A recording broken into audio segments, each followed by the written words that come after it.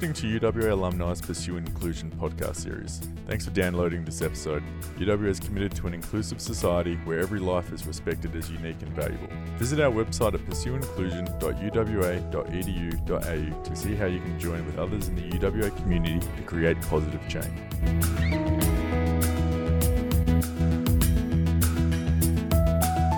All right, welcome to another fun-filled episode of the UWA Initiative on Pursue Inclusion, as well as, this is the dual branded one here, my podcast, Executives After Hours. Today on the show, this is super exciting for me. I have the pleasure to talk to Mr. Fred Chaney. Fred, how are you? I'm fine.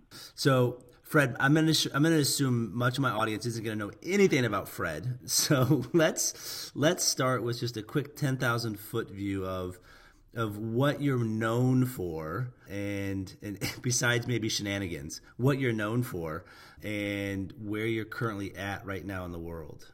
Well, I've been a lawyer, a politician, a public servant, and a fairly active citizen, and I'm probably best known for something that's consistently come into my life in all of those different roles, which is engagement with Aboriginal Australians. And that's been a great privilege for me, and is something that's given it's a sort of golden thread that has run through all my various occupations and a very good part of my life. Well, currently it's 10 years since I had paid employment, so I'm getting on a bit. And my life seemingly hasn't changed. My life as a lawyer, as a politician, as a bureaucrat, as a citizen seems to me to have been pretty seamlessly the same. I engage in all the same activities as I did in any of those roles, and I have the absolute freedom now to pick and choose and do the things that I think are most important from my own perspective.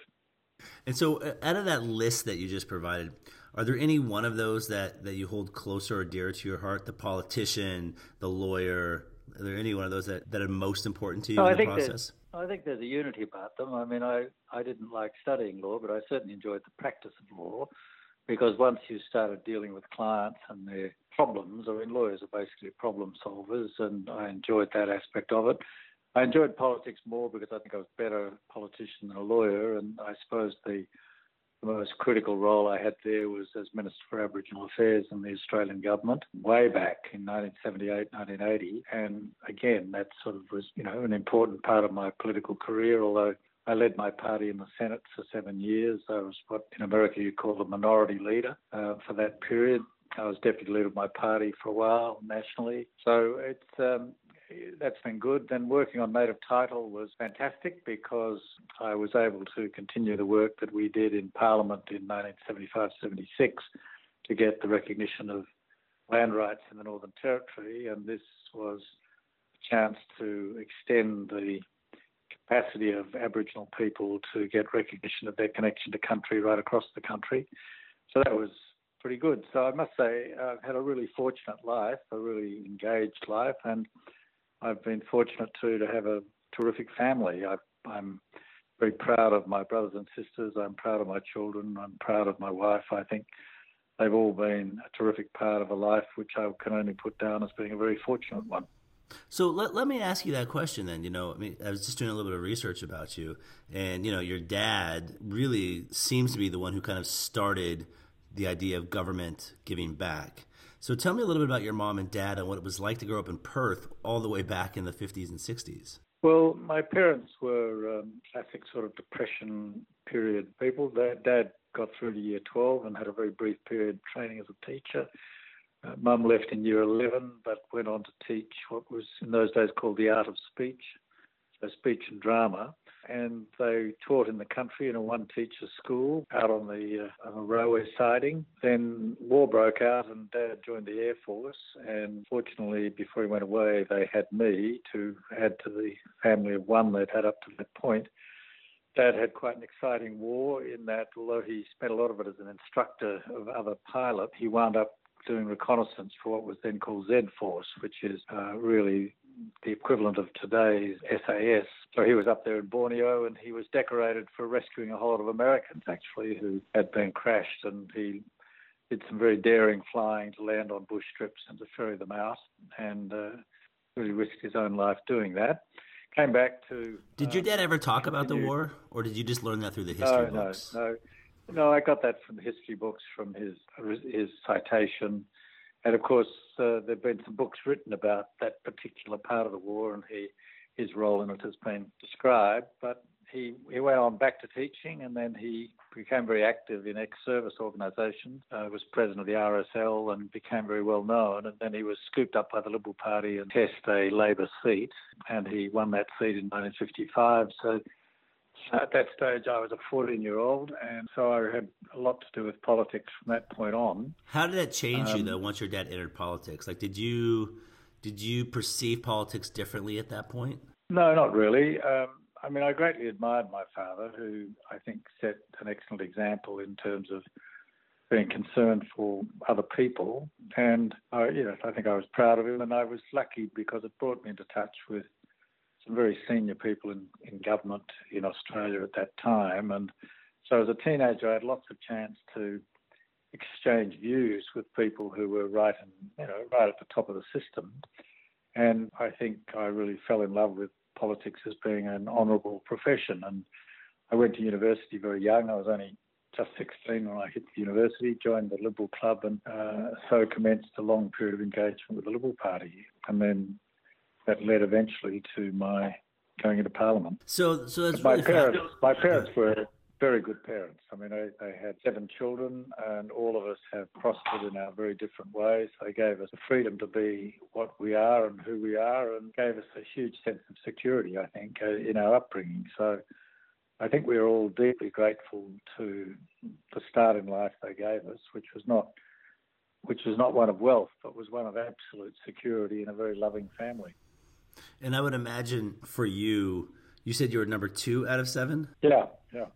So, I mean, it's a big family, right? By all accounts. So were your parents, were they migrants to Perth, or were they first generation? Or in my head, I see Perth as, I lived there for 4 years while I got my PhD, and I just see it as this small, they say like a country town, a big country town. I can only imagine what it was like in the 50s as a town. Well, so it was only a few 100,000 people in those days, but Mum and Dad were both born in Western Australia. Their dad's father was born in England, but his mother was certainly multi-generational in Australia. My mother's family, the Irish side, came out, her great-grandmother came out as a small child in a very large Irish family, and the English side of the family had been around for quite a while. So they were very much Australian in every sense, West Australian in every sense, and they've imbued in all of us a pretty great affection for this, so that all of my brothers and sisters, all of my grandchildren, all of our grandchildren live here in Perth. It's pretty unusual. I think there's one lawyer working in London at the moment, but for the rest of us, we are very firmly rooted in this isolated city, although it's now a city of a couple of million people. Yeah, that's amazing. Like, yeah, to your point, you don't see that very often nowadays, which obviously speaks about the values of your family. Yeah, and it also says something about the economic opportunities that existed, because, of course, when you've got a growing city and a growing economy, there are lots of opportunities. So all my sisters were teachers. My brothers were variously, one's a judge, one's a very well-known Australian businessman, the national role, and another's a doctor. And he was a French, in his degree in Renaissance French literature. So, the opportunities have been quite diverse. The interests of our family are quite diverse, but we are absolutely bonded together, and I'm deeply grateful to all of those people who are part of what I regard as my family network. You know what's amazing about that, though, is there's this real simple lesson, and I pick it up with my wife's family as well, is that when you raise your kids in a safe, secure, confident environment, the world is their oyster, regardless of the parents' upbringing. But it sounds like your parents were just very good about giving you a sense of self and security and exploration and support, which goes a super long way, and is that really undercurrent of just love your kids no matter what. Give them a hug, give them a kiss, just love them. I think that's a very fundamental rule. I just finished reading last night, however, a book called Hillbilly Elegy. Have you heard of that? Yes. It's just come J.D. Vance's book, What he describes is the exact opposite of that, really, the disruption, the lack of sort of stability in so many families, and the way it kills any sense that people have of being able to have a secure life and have aspirations which are good. So I'm curious about the law degree. If you didn't enjoy the process, did you do it just from a political standpoint? No, I did it on a whim. Describe that whim. Well, I mean, I was 15 in my last year at school, and I did very well. I got what's called an exhibition, and so for a brief moment I was famous, really. Here's this kid who's, got into this top result. And in those days, Perth was a small town, so I sort of got into the paper and all that sort of stuff. And I had enrolled, because the university wouldn't let me in because I was too young, I'd enrolled part-time to do economics, and they then wrote to me when I got this very good result and said, oh, well, maybe you can come. And I went for a holiday at Rottnest, which you know Rottnest, the island off Perth, and a law student who's been a friend ever since, came later as a silk, said to me, oh, what are you doing at uni? I said, oh, I'm doing economics. He said, no, you'll have a much better time at the law school. So I remember I went back to Perth and swapped my enrolment, and I went home and said, oh, Mum, I've changed my enrolment. And she said, oh, what are you doing now, dear? And I said, I'm doing law. And she said, oh, that's nice. And it was that sort of like silly, but the fact of the matter is it's been a huge boon to me. I think that in each of my lives, my working lives, the training and discipline of the law has been really valuable to me. It certainly was obviously very helpful when I practiced law, but it was very helpful in politics and helpful when I was working on native title. And I think habits of analysis and an ability to make a logical case has been incredibly valuable to me in everything I've done. Well, in making those logical cases, I'm going to make a hard pivot a little bit here to see how this goes. But I'm curious about the desire to help the Aboriginals. Where was that fostered, and why is it so important to you? Well, it really hit me very early on. I suppose in my second last year at school, probably, I went and stayed on a farm, and the farm had a domestic servant who was an Aboriginal girl who would have been one of the stolen generation, trained up to be a domestic servant. And I was genuinely puzzled by where she fitted or didn't fit. It's really part of the theme of this thing you're doing for UWA. I mean, I didn't use the word exclusion at the time, but certainly seemed apparent to me that she didn't fit. She didn't fit in the way that I expected everyone to fit in Australia as I'd experienced it to that time. I was brought up Catholic, and I think on my mother's side I'd have to say that my mother and her antecedents were really good people, and on my father's side, the rather stern Protestant side, they were good people too. But I certainly think there was a huge respect for people, for everybody. No one was not worthy of respect. And anyway, this I was left with no more than this vaguely puzzled feeling, and I went back to school, and sometime later I said to my school friend, I asked after this girl, and gave me this sort of response. He said, oh, she's like the rest of them, she's gone and got herself pregnant, so she's gone. And what really struck me at the time was how I didn't feel, because I was a priggish sort of little kid, I didn't think, oh, how awful. I thought, I could understand why she would have responded to anyone who offered her anything that looked like affection, So my own response to that story sort of puzzled me a bit. And then I went to university, and I very quickly learned that really I lived in a segregated country. It was legally segregated. And then I went out in the wheat bins, and I didn't like what I saw. The Aboriginal people living in a reserve on the edge of town, and definitely segregated, both socially and economically, but legally as well. They didn't have the right to vote, or didn't have the right to be even counted in the census. It was sort of mad.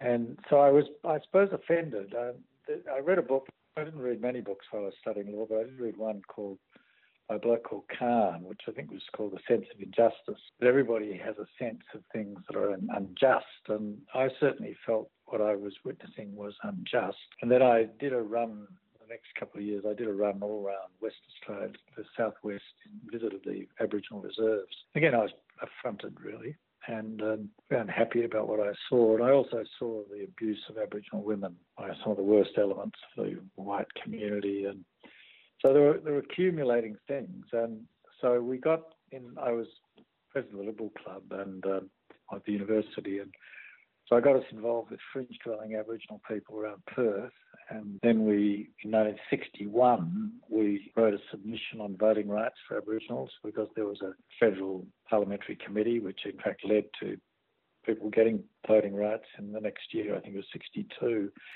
So it sort of started a series of engagements, and then as a lawyer, of course, I came across absurd and unjust situations. So I've often told the story of representing a woman whose 6 children were to be declared neglected and institutionalised, and it was the easiest case I ever did.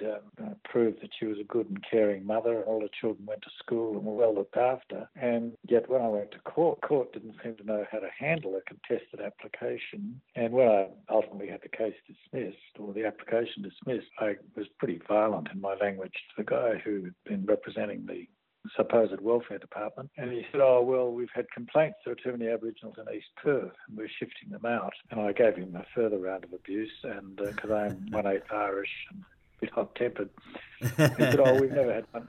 He said, "We've never had one defended before." You know, I mean, I don't know how you can tolerate that sort of thing in your country. It's just absurd. I think the other thing I'd say is that I was just going to say the parallels between the Aboriginals and the Native Americans is so overlapping. It's horrific, really, when you start thinking about it. But I mean, there's a different parallel. It's not really a parallel, and that's the situation of African Americans. Because I must say that my generation was very influenced by the whole decolonisation debate. You know, the winds of change and all that, and I was also hugely influenced by the American Civil Rights Movement, so that I was very of that mind. Just as when I went off to New Guinea as a young lawyer, I was very influenced by the Peace Corps. That whole idea that you would try and change things that were wrong. And I mean, the savagery of the American response to the Civil Rights Movement dwarfs anything I witnessed in Australia. I mean, I've read quite a bit of that history, you know, Taylor's The Fire Next Time and various other things. And I've been quite, you know, I don't know how people could be as courageous as they were in confronting the barriers they faced in the States. Now, we had a mini sort of version of that in Australia, and we had the Freedom Rides in New South Wales, which I was not a participant on. I was in Western Australia, but it was very much the spirit of the time. So you can't really, in a sense, there's nothing exceptional about being a creature of your time. that was my time. So I think, you know, what I'm getting from you is that early on in your life, you were very impacted by the injustice of a population of Australia, and that in some ways drove a lot of your choices that you made moving forward. And so when you started to enter government, and you essentially were the Minister of Aboriginal Affairs, did you feel like you had a sense of empowerment to make a difference? Well, put it this way, I had a more fortunate opportunity than most to make a difference. But just being in Parliament, I mean, my first term in Parliament, which was the term Whitlam's second term, we unanimously supported in the Senate the Racial Discrimination Act. We unanimously supported land rights, which were not then legislated until we went into government in 1976. But in that sense, the time suited me. There were opportunities to do very substantial reforms, which did actually make a difference. I mean, the biggest difference for Aboriginal Australians came in 1992 with the Mabo decision, which converted Aboriginal people from supplicants to stakeholders, and in my view is the biggest shift in the balance of power between the settlers and the original inhabitants since 1788. But there would not have been a Mabo decision without the Racial Discrimination Act. And so in a way, you know, although my views in Western Australia were intensely unpopular, particularly in my own political party, in the National Party, that is the party nationally, and in the Parliament, and in the great sort of movements of the time, I'd have to say I think I was in glorious sync. I was synchronised with the times. And so, I mean, it's pretty incredible when you look back at a time of immense political conflict, which 75 was. Remember, we brought down the Whitlam government by withholding supply that year. But in that same year, we were able to unanimously support Racial Discrimination Act and unanimously support the implementation of land rights in the Northern Territory. So although it was very uncomfortable here in Perth, and I was voted down 200 to 10 at successive state conferences of my own political party when I was minister, the fact of the matter is I found in Canberra a lot of fellow spirits, both in the Liberal Party and in the Labor Party. And it was a very constructive and positive part of my life. Even later, when we lost government in 1983, and I sat opposite John Button as leader, I was then leader of the opposition in the Senate, and he was leader of the government. And we sat, not more than 5 feet apart for 7 years. And I'd have to say, at the end of that time, I felt extremely warm about him. He was a personal friend, and I remained a friend until his death. So, the times were different. Fred, can I ask you a question? Yeah.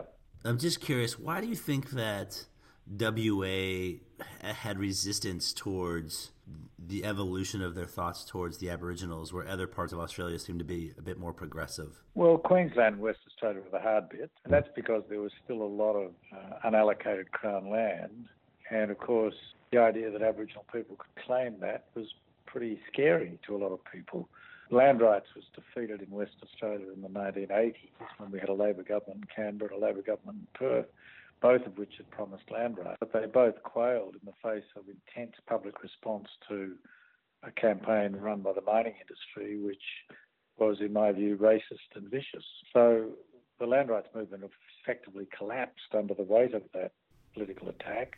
Can you explain the land rights, that amendment, just for my audience? Like, what was that about? Well, the land rights in the Northern Territory said that where Aboriginal people were still on their country and it was reserved, they would get a permanent title to it, inalienable freehold title. And they also could get an inalienable freehold title to other lands where there were no other tenures or where a tenure was held by Aboriginal people. So the result of that legislation is that about half the Northern Territory is now under inalienable Aboriginal freehold. In New South Wales, they adopted a quite different approach. They took large amounts of they put a whole lot of vacant Crown land into Aboriginal ownership, and they also, I think, allocated quite large funds out of land tax to make other purchases. In Victoria, you had very modest provision. In South Australia, the reserves in the northern part of the state were turned into Aboriginal freehold, some other areas. And so around Australia, you got sort of a bit of a sort of jigsaw of provisions which reunited Aboriginal people with their land. But of course, a lot of Aboriginal people were left out because we'd taken all the best land, all the stuff that was basically arable, we'd already taken and put under non-Aboriginal titles. But then along came Mabo, and that said that where land had not been taken and put under other titles, and where Aboriginal people could establish their connection with the country and establish that they still had a society that could trace its roots back to settlement times, then they could claim native title. And so in Western Australia, huge swathes of Western Australia have come under native title. And it's been one of the great joys of my life, actually, to be part of that process. So what it has meant is that Aboriginal people, they don't get a fungible title. I think that's the expression. They don't get a title they can mortgage or sell. But they've got a title which at least enables them to negotiate their future on that land. Has it produced nirvana? No, it hasn't. But the work that I'm currently engaged in with many others is encouraging Aboriginal people to use their land through management of the environment and the development of various industrial opportunities that come from that, including carbon sequestration, tourism, and so on. In fact, I'm going to Melbourne tomorrow to meet with the BHP Foundation, which is looking at the sponsorship of something called the 10 Deserts program, which involves all of the Aboriginal people who are managing these vast desert areas across Australia, working together to increase the value of their environmental management and increase the prospect of economic and social development. The body that I sit on the board of, which assists in getting native title, decided that there was no point in just getting native title unless it led to social, economic and cultural gains. And so we're very actively involved in working with Aboriginal people to try to ensure that their life circumstances are significantly improved by gaining these additional legal rights. That's what I was going to ask you, is that do you see, over your history of working with this population, do you see a change in corporate attitude towards the population and the population's attitude towards I guess, the nation or themselves? Like, do you see a change or evolution in the way they're trying to approach a systemic problem? Well, I think I'd say more a revolution than an evolution, in that the change was pretty sudden and not really evolutionary. I made a rude remark about the mining industry funding a racist campaign. Really, until 1995, the mining industry remained obdurately and publicly opposed to recognition of Aboriginal property rights. And indeed, some of their leaders made incredibly inflammatory speeches about this, and in my view, did great damage to race relations. But in 1995, Leon Davis, who was the boss of Rio Tinto, made a really important speech, and he said, we are no longer going to oppose native title, we're going to work with it. And really he started what was a very rapid revolution in the way mining companies dealt with Aboriginal people. And if I can quote Leon, he said, our last mine that we developed under our old approach was Marandoo. We came late and over budget. Our first project we developed under our new approach was Yandi, Yarra, and in that case we came in early and under budget. He said, it's nice to do what's morally right and commercially advantageous. But the fact of the matter is... That's a novelty concept, right? I can illustrate the anecdote, slightly other way. We recruited a lot of very idealistic, sort of shiny-eyed people to work at the Native Title Tribunal in 1994, and we had a seminar down at UWA about native title, and they invited an American professor, whose name I can't remember, I'm sorry, to come out and address us, and he made an address about the things that mining companies did with Native Americans. And one of my co-workers, who was very shiny-eyed, got up and said, Professor, that was wonderful. Do you think that mining companies really like to deal with Native peoples in America? And I've never forgotten his response, which was along these lines. I'm going to put on a fake American accent because I remember him leaning on the podium and brawling. He had a big, funny moustache, and he leaned over. He looked like something out of a film, and he said, in my experience, a mining company is at its most reasonable after you hit it over the head with a piece of 4B2. and I think Mabo was the piece of 4B2.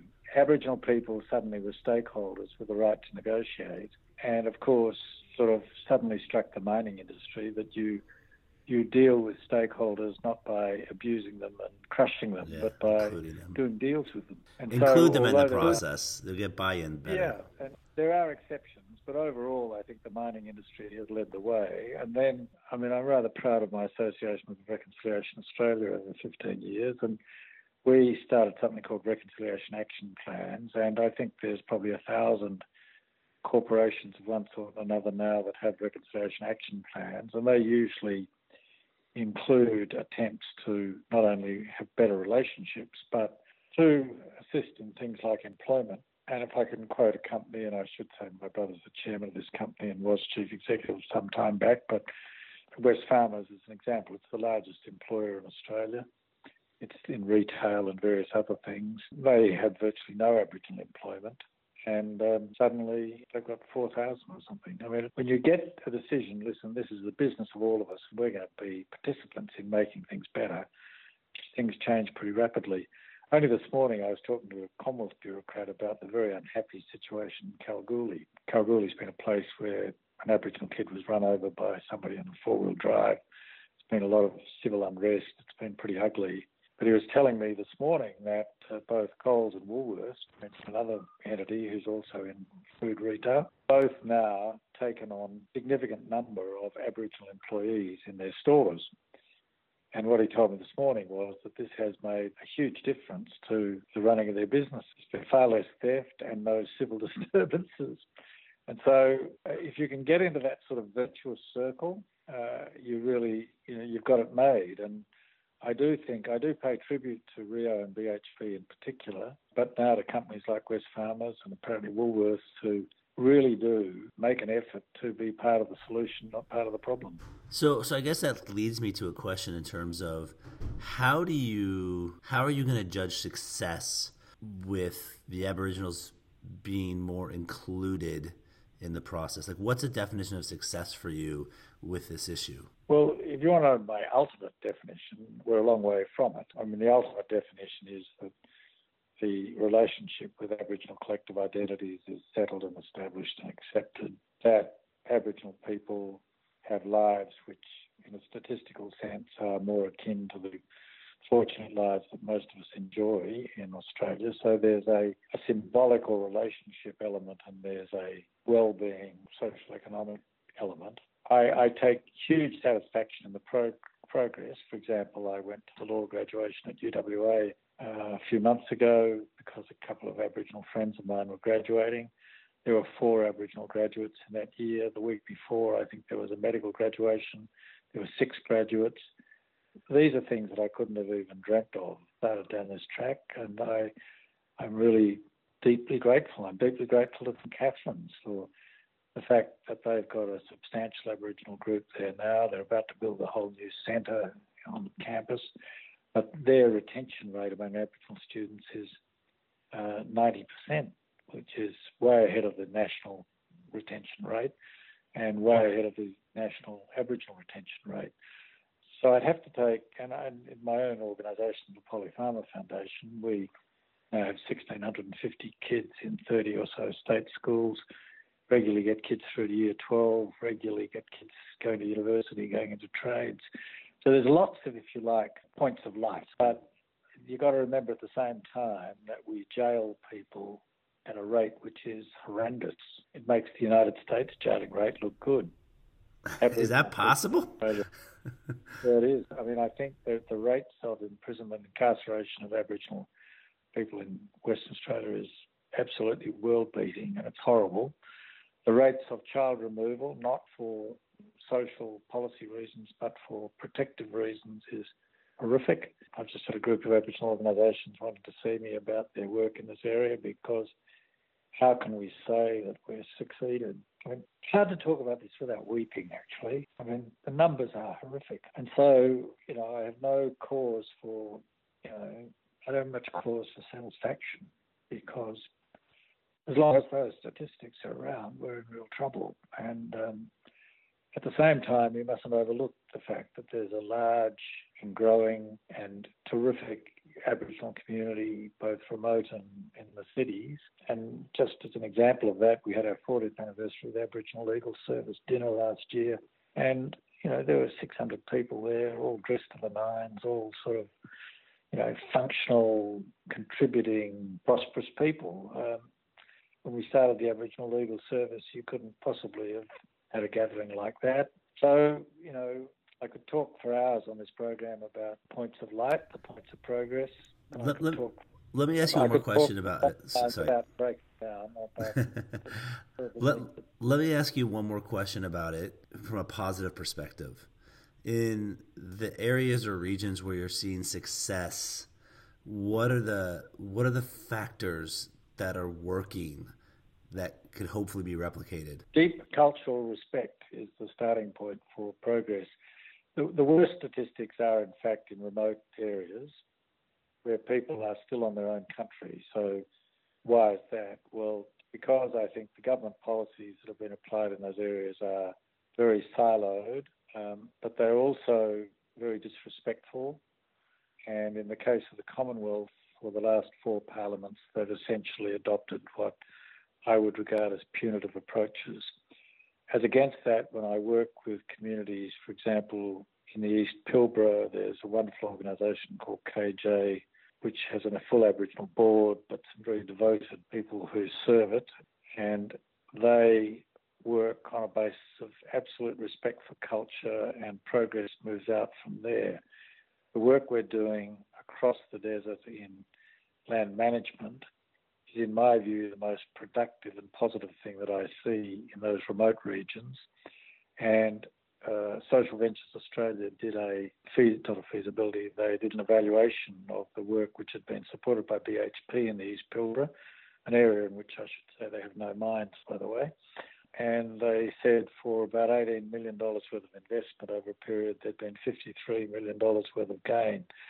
So I would see overcoming our natural Australian proclivity to go for the assimilationist route, that is to simply require Aboriginal people to be indistinguishable from us as the solution, and would rather embrace working with Aboriginal people, respecting them and working with them to find their own solutions to these things, because the repressive approach just does not work. But it seems to me, though, in the question that I asked, I was like, where's the positives when it works? And you say, mutual respect for culture, and then you pivot to the negative sides. And what I'm curious is that, we talk about these beacons of light and hope, and it has to go beyond respect for their culture to another level of systemic policies or, transformation of beliefs to get buy-in from both sides. So is there a success story where this concept of inclusion in the Aboriginal communities really worked well beyond the mutual respect of culture? Well, yes, I think the example I've given you, I think that what I see in the East Pilbara is a real blossoming of people, and I think that's terrific. And I see it wherever we get into this caring for country work, that you see people feeling a strong sense of who they are, a strong sense of self-respect, a strong commitment to doing the work that needs to be done. And I see that as the real bright spot. And that, and I suppose the one area where across the country there has been some real progress is that there's been a significant lift alone among all what are called the COAG targets, the targets governments have set, the number of kids completing Year 12. Statistically, Aboriginal people who complete Year 12 and get a post-school qualification are statistically as likely to have a job, as likely to have good health, as likely to have good life expectancy. So I think that's the big positive. Having an education system which enables people to maintain their culture, maintain their pride in themselves, and equips them to look the majority community in the eye and to cope with them is a formula for great success. And I see examples of that all the time. That's awesome. Okay, so I want to take this, two more topic pivots. So you spent a lot of years in government, and by all accounts, that is a blood sport, right? When you're in politics. So while you're the leader of the opposition party in the Senate and then the leader of the Liberal Party in the Senate, talk to me about just the environment. I've seen some of the debates that go on, and it is brutal. The words that are used, the language, the cutting down, the lifting up. I mean, it really is a verbal blood sport, if you could name it anything. So I'm just curious from my perspective, what is it like to be in the throes of that? Is it exhilarating? Is it frustrating? Is it passion driven? Like, what is it like to just be in the middle of it? All of the above. I mean, I think that the Westminster system is based on the idea that there is a government and an opposition, and that if the government is defeated, there's an opposition ready to step up and become the government. So it's a completely different framework from the American framework, where you have an executive president. That means that there is built into the system a continuous contest, and it's a contest for ideas and so on. I think the problem was much less evident in my time, although I've just finished reading Gareth Evans' second book, which is about his political and post-political life, in which he describes me as his throat-tearing nemesis.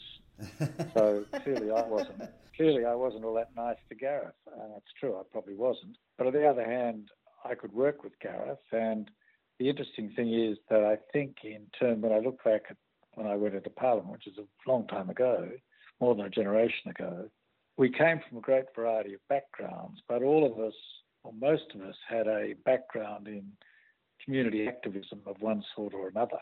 And as a result, we had a lot of common ground, including how you thought about things, thought about problem solve. So we were able to take on some very difficult subjects in parliamentary committees and basically arrive at unanimous views. And, when I look at Labor politicians like, John Button and Grimes, who succeeded me as Minister for Social Security, Gareth Evans, there are a whole lot of them who were extremely able people and with whom you could have, a decent conversation and a decent argument and, often come to some common conclusions. On my side, my great friend and mentor was Peter Durack, who's a Rhodes Scholar, a very fine lawyer. He had the best political and legal mind I think I ever worked with. There were a whole lot of people Peter Boehm was a professor of medicine. There were people who'd been in business. There were people who'd been farmers. It sounds like there was a lot more diversity back then, and now it's almost like life politician. My impression of the current parliament is that there are too many people there whose skill is politics, and politics is important. Obviously, in a democracy, you've got to know how to play the politics, but government is even more important. And I think unless you've got an overwhelming interest in good government, the system breaks down. So that what you should be doing in Parliament is a common search for finding the best way to govern the country. Whereas I think an awful lot of time is taken up now with a common search for how to bring the other side down. I think that Tony Abbott was an extremely effective and destructive leader of the opposition, and he didn't learn much about how to be a Prime Minister in the process. I think Bill Shorten has learned from the Tony Abbott playbook, and I hope that were he to become Prime Minister, he would have learned somewhere that there's more to politics than politics, that government actually matters. So, look, it's a very risky thing of talking to someone who's in his last quarter century of the century, who may well look back to a mythical good old days. But I do think there is an element of dysfunction in the way politics is going on in Canberra in particular at the moment. And I think that is because, in part, there is not enough diversity. There are too many people whose profession is politics. And do you think there should be a limit, like a term limit? Well, no, because some of the best leaders were in politics for a bloody long time, weren't they? What sort of term limit would you place on Bob Hawke, who, although he was in the trade unions, was basically in politics all his life? John Howard was, I think, a pretty effective Prime Minister. I disagreed with some of the things he did, both with respect to Aboriginals and refugees, but an effective Prime Minister. He was a lifelong one. The amateur politicians don't seem to work, the people who come in from the side without much political experience. The question is whether you bring to politics some deeper experience. And I think that people I was able to work with very successfully across party lines and within party lines all had a depth of experience which enabled them to look beyond the immediate political side of things and to look at things as a matter of substance. One of the great lessons I got from a friend who's now dead, Jim Carlton, who was seen as a very red tooth and claw market economist, but who in my experience always had a very good eye for human need and for well-being. But he once said to me, Fred, our job is to find the right answer. Our second job is to work out how to sell it. So I think that the search for the right answer for whatever the issue is you're dealing with is what politics should be about. Well, I was just going to say, it leads me to a question, though, because if we fast forward to today's world and you see the discourse, which is so for and against and negative, and whether it's online, in the news, in the parliament, does it ever kind of bring the question to your mind that do these people really want inclusion and diversity, or do they just want to be with the same? I think that to want inclusion, you actually have to have a degree of empathy. Someone once said that liberal democracy grew out of the habit of reading novels. And in a funny sort of way, that made sense to me, that I think in reading a good novel, you live another life and you get a comprehension of an entirely different viewpoint, an entirely different reality. I think that for some people, anyone who is different is to be despised and disagreed with. And in a way, Hillary Clinton put her finger on a really big problem, I think, when she talked about the deplorables. I think that's a terrible thing to say. And I've just read this book on the white working class in America, the other book I just mentioned, this hillbilly elegy. It's so easy to despise the other. And I think that once you see people as the other, the notion of inclusion becomes a bit something you can't comprehend, really. I don't want to sound pious, but for me, the critical point of principle is something that was outlined. I've often told this anecdote. I was a very troubled Minister for Aboriginal Affairs in probably 79, and the headmaster of my kid's school was leaving. He was a priest, Jesuit priest, and he said Mass in the school hall and gave a little homily, and he said, "My happiest times at the school have been saying Mass here with all of your children in front of me, each in the image of God." And I suddenly thought, of course, that's the sort of fundamental attitude you should bring to bear. And it sort of lifted a bit of a weight off my shoulders. And I suppose that is my fundamental belief that I think was imbued in my upbringing, that everybody is of value. Nobody in my family ever said each in the image of God, but I think the implication always was that nobody was to be treated with contempt. And I think that's why I responded so much to the situation of Aboriginals as I found them as a teenager. How could you deny their humanity? How could you deny, it's the sort of bloody Merchant of Venice. If you prick me, do I not bleed? I mean, it's just sort of this non-comprehension of our shared humanity. I think it's that lack of empathy and compassion you're talking about. Yeah. And you see it when things are reported on in the United States, when things are reported on here, that those people are beyond the pale because they don't agree with me. That's the opposite of inclusion. I feel like it's the fastest way down the toilet bowl, so to speak. Well, we agree on that. Yeah. So one last question about the Senate. Do you miss the action, or do you enjoy your life now? No, I enjoy my life now. I mean, I think that politics is really important, and I wouldn't have missed it for the world, but it's very hard work and very burdensome and full of dilemmas. And, I keep telling myself I should be grateful to those of them who are doing that heavy lifting now. At the same time, I admit to frustration at times that I can't intervene more directly in things. I think the humanity of the government's decision on recognition over this last week is just pathetic. And I do wish I could have been somewhere in there arguing the point, making the point that it is a pathetic position they've adopted. And so there is that frustration. I confess to that, but no, I wouldn't say that. So last question I'm really curious about. I have two questions, and then I'll let you run. I don't really know much anything about your family. So you're married, how many kids you have, how many grandkids do you have? Is that the happiest part of your day now is seeing your grandkids? Like, how does that play into Fred? Nothing compares. I'd have to say seeing my wife is more of a joy than my grandchildren, but my grandchildren are a joy. My children are a joy, and I put my children ahead of my grandchildren. I have three sons. I was an often absent father because of politics. Angela did a magnificent job as a mother, and we have three sons of whom I'm immensely proud. They are men of, in my view, great quality and calibre. They're all good husbands. They're all good fathers.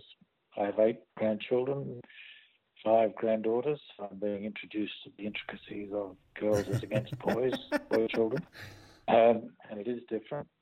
But no, I mean, I think I said earlier, I think we're a hugely fortunate family, all of us. I include my siblings and their partners and a great brood of children and grandchildren. It is an unusually blessed group, and yes, they're a joy. So, do you guys get together for big Chaney parties? We only all together one day of the year, which is a week before Christmas. We get together for what we call Chaney Day, and there's 104 line up for that, I think. Holy cow! The siblings, we dine together at least quarterly, but we meet regularly at symphony concerts, at ACO concerts, at all sorts of events. So we share festivals and celebrations. So on my birthday, I saw all my children, all my grandchildren. I saw one of my sisters. I heard from all the rest of them. No, one didn't. I'll get to him later. But no, we're a close mob, but very diverse. And I'd have to say it's a sense of enormous, well, I wouldn't say satisfaction, that's wrong. I'm deeply grateful. I'm really so grateful that we've got such a good deal among ourselves. That's awesome. So final question, Fred. For where you're at in your life, I mean, you've had this incredible journey, done incredible things, and you're still doing incredible things. I don't want to make it sound like you've checked out and you're on the side. How do you define happiness for where you're at in your life? In my look, happiness is a sort of, I think, very subjective thing. I think I require two things to be happy. I require to be happy with those around me. The personal relationships are immensely important. And I require a sense of purpose in my external life. So I would hate to, I can't imagine getting out of bed in the morning without having something that is hopefully useful to do. And so, I mean, I'm certainly, on the decline, I'd have to say. I mean, I'm certainly feeling older, but I mean, I've had a succession of meetings today. They'll go on until this evening. I've got meetings in Melbourne for the next few days. I've got meetings in Perth on Saturday. I have a very full and engaged life, and I think without that, I think I'd feel that my personal life was too selfish. I've just had 5 weeks holiday with my wife, and we had a wonderful time, and it was a really good holiday, and we're going to have another holiday shortly, so I'm not without periods of great indulgence, but the fact of the matter is I think a purposeful life has to be both personal and external. That's awesome. Well, Fred Chaney, thank you so much for your time, energy, and willingness to sit down with me on this UWA Pursue Inclusion initiative and Executives After Hours. So thank you so much for your time. It's been a pleasure. Thanks for listening to UWA Alumni's Pursue Inclusion podcast series. Make the commitment to leave no one behind by taking part in our movement towards an inclusive society. Join an inclusion project or inspire others to act through the great work you are already doing by visiting pursueinclusion.uwa.edu.au.